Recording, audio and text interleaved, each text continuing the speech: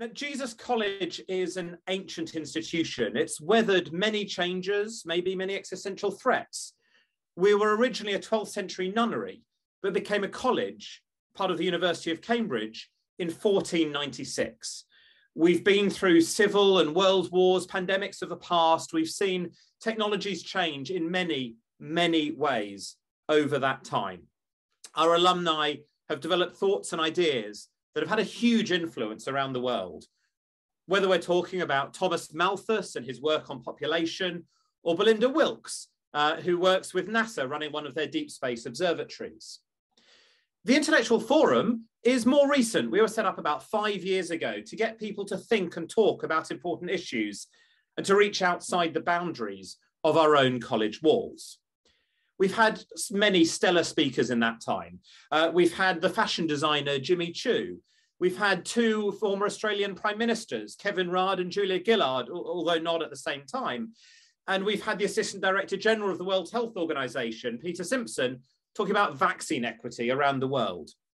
We've also shown off some of the transformational work still being done by our own academics, whether it's using synthetic biology to come up with a new, clean, safe way to dye clothes, to how we can fix a financial system to save us from climate change and other existential risks. And if you do want a treat, have a look at the Jesus College YouTube channel, where many of these talks and more are captured. And this one will be available there later as well. Today, we're particularly delighted to be working with the Cambridge Centre for the Study of Existential Risk. They are a truly talented group of people I've enjoyed working with for many years. And they're thinking really deeply about many of the issues that could challenge us as a species. And I hugely recommend their work, whether it's their work on AI, about climate, about biorisk, about nuclear conflict, on so much more. It's really well worth looking at, and it's a huge pleasure to be cooperating with them on this event. And tonight's speaker is one of a relatively rare breed, and I'm delighted that he's joined us very early in the morning from Australia for this. He's a politician and an academic. Andrew Leigh was a professor of economics at the Australian National University, and then in 2010 was elected as a federal member of Parliament in the House of Representatives, representing part of Canberra, the seat now known as Fenner. A member of the Labour Party, he's held government office as parliamentary secretary to the then Prime Minister, Julia Gillard, who I mentioned earlier, and is now a shadow assistant minister for Treasury and for Charities. Although with elections coming up in a few months, who knows, maybe there's a return to government coming up. Now, today we're going to talk about his recent book, the optimistically titled, What's the Worst That Could Happen, which is available from all good bookstores near you and looks very much like this. So we're going to start off by having a chat, and then we're going to take questions from you in the audience. Please use the Q&A feature in Zoom to put in any questions, and I'll make sure to feed them in. So Andrew, welcome. Thank you very much for being with us today. It's a real pleasure, Julian. Thank you for having me, and thanks also to Jesus College and the Cambridge Centre for the Study of Existential Risk. It's a treat to be chatting with you. Well, thanks, and I hope we can welcome you in person at some point, but obviously it's a bit tricky and, environmental issues challenge that. Now, just to start off, it's just possible some of the people listening to this haven't yet read the book, which is obviously a great shame. Could you give us a summary of the book, maybe a sort of 5-minute, what's the main message? What is the worst that could happen?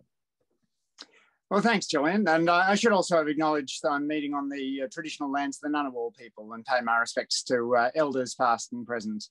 What's the worst that could happen? Looks at some improbable but truly awful things that could not just decrease human welfare, but end the entire human project.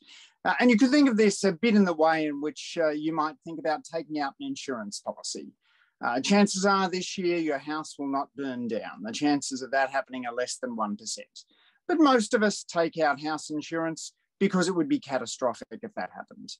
And so too, as a species, I argue we ought to take out a little bit more insurance against some really calamitous things that might hit us. Classically, we think about an asteroid strike, whether you're looking at Deep Impact or Armageddon, or indeed Don't Look Up, the new movie on Netflix. They've featured the notion the world might end by being struck by an asteroid.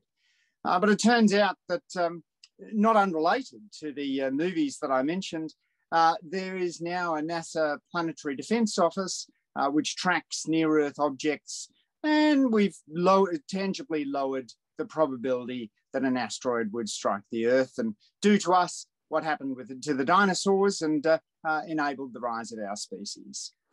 So really the main catastrophic risks that I'm concerned about are nuclear war, pandemics, both naturally occurring, but particularly bioterrorism, unchecked climate change, which leads to not just 4 degrees, but 6 or 10 degrees of warming, and artificial intelligence gone awry.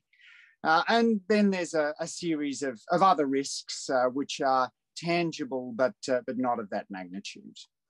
And I argue, and what's the worst that could happen, that for modest investment, we can actually do a lot to reduce the risks of those things transpiring.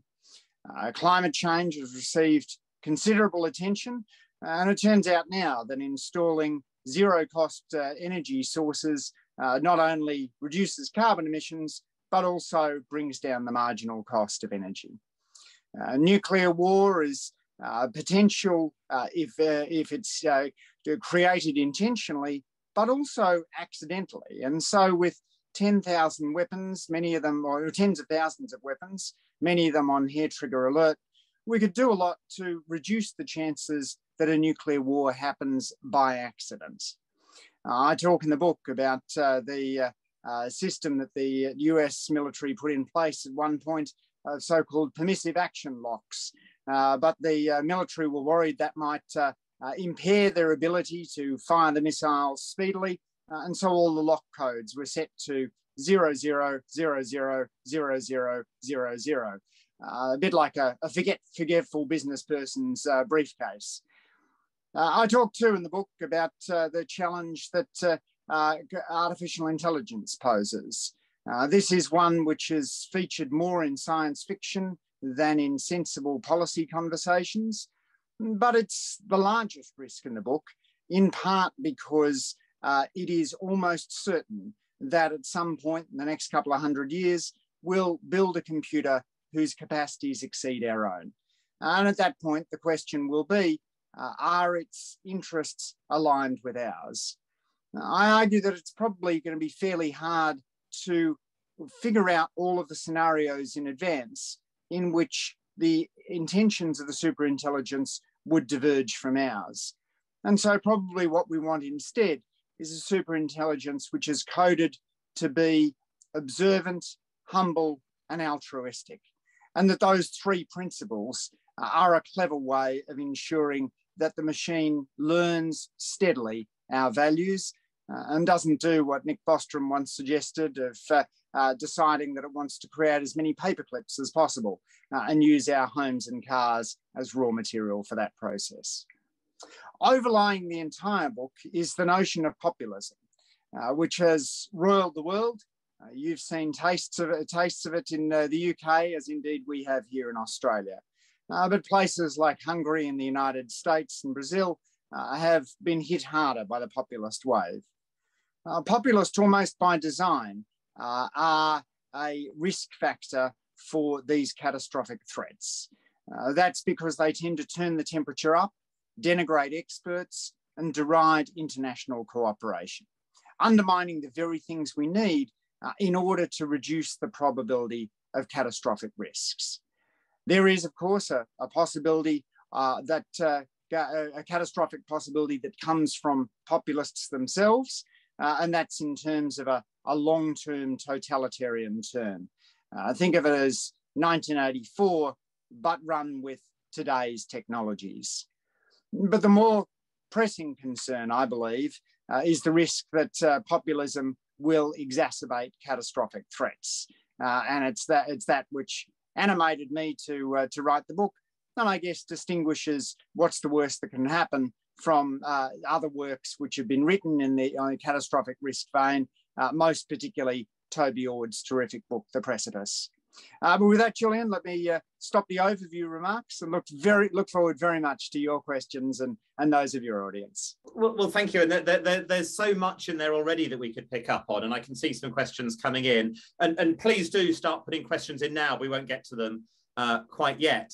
Now, you cover a lot of different risks, and there's a fascinating table, I think it's page 91, where you talk about the assessed risks of various different things. I'm not going to quiz you on the exact numbers, but you talk about the idea that the chance of a stellar explosion is about the same as the chance of being struck by lightning this week, and various other comparisons. Widespread authoritarianism that you were just talking about there, I think you say chances about 1 in 100 of that in the next 100 years, which is apparently the chance your spouse cheated on you last month. Again, I'm not going to check you on the figures for that. Do people really understand how to think about these rare risks? Are we as a species very good at evaluating rare things? Excellent point, and naturally the answer is no. We tend to be much more focused on things which are probable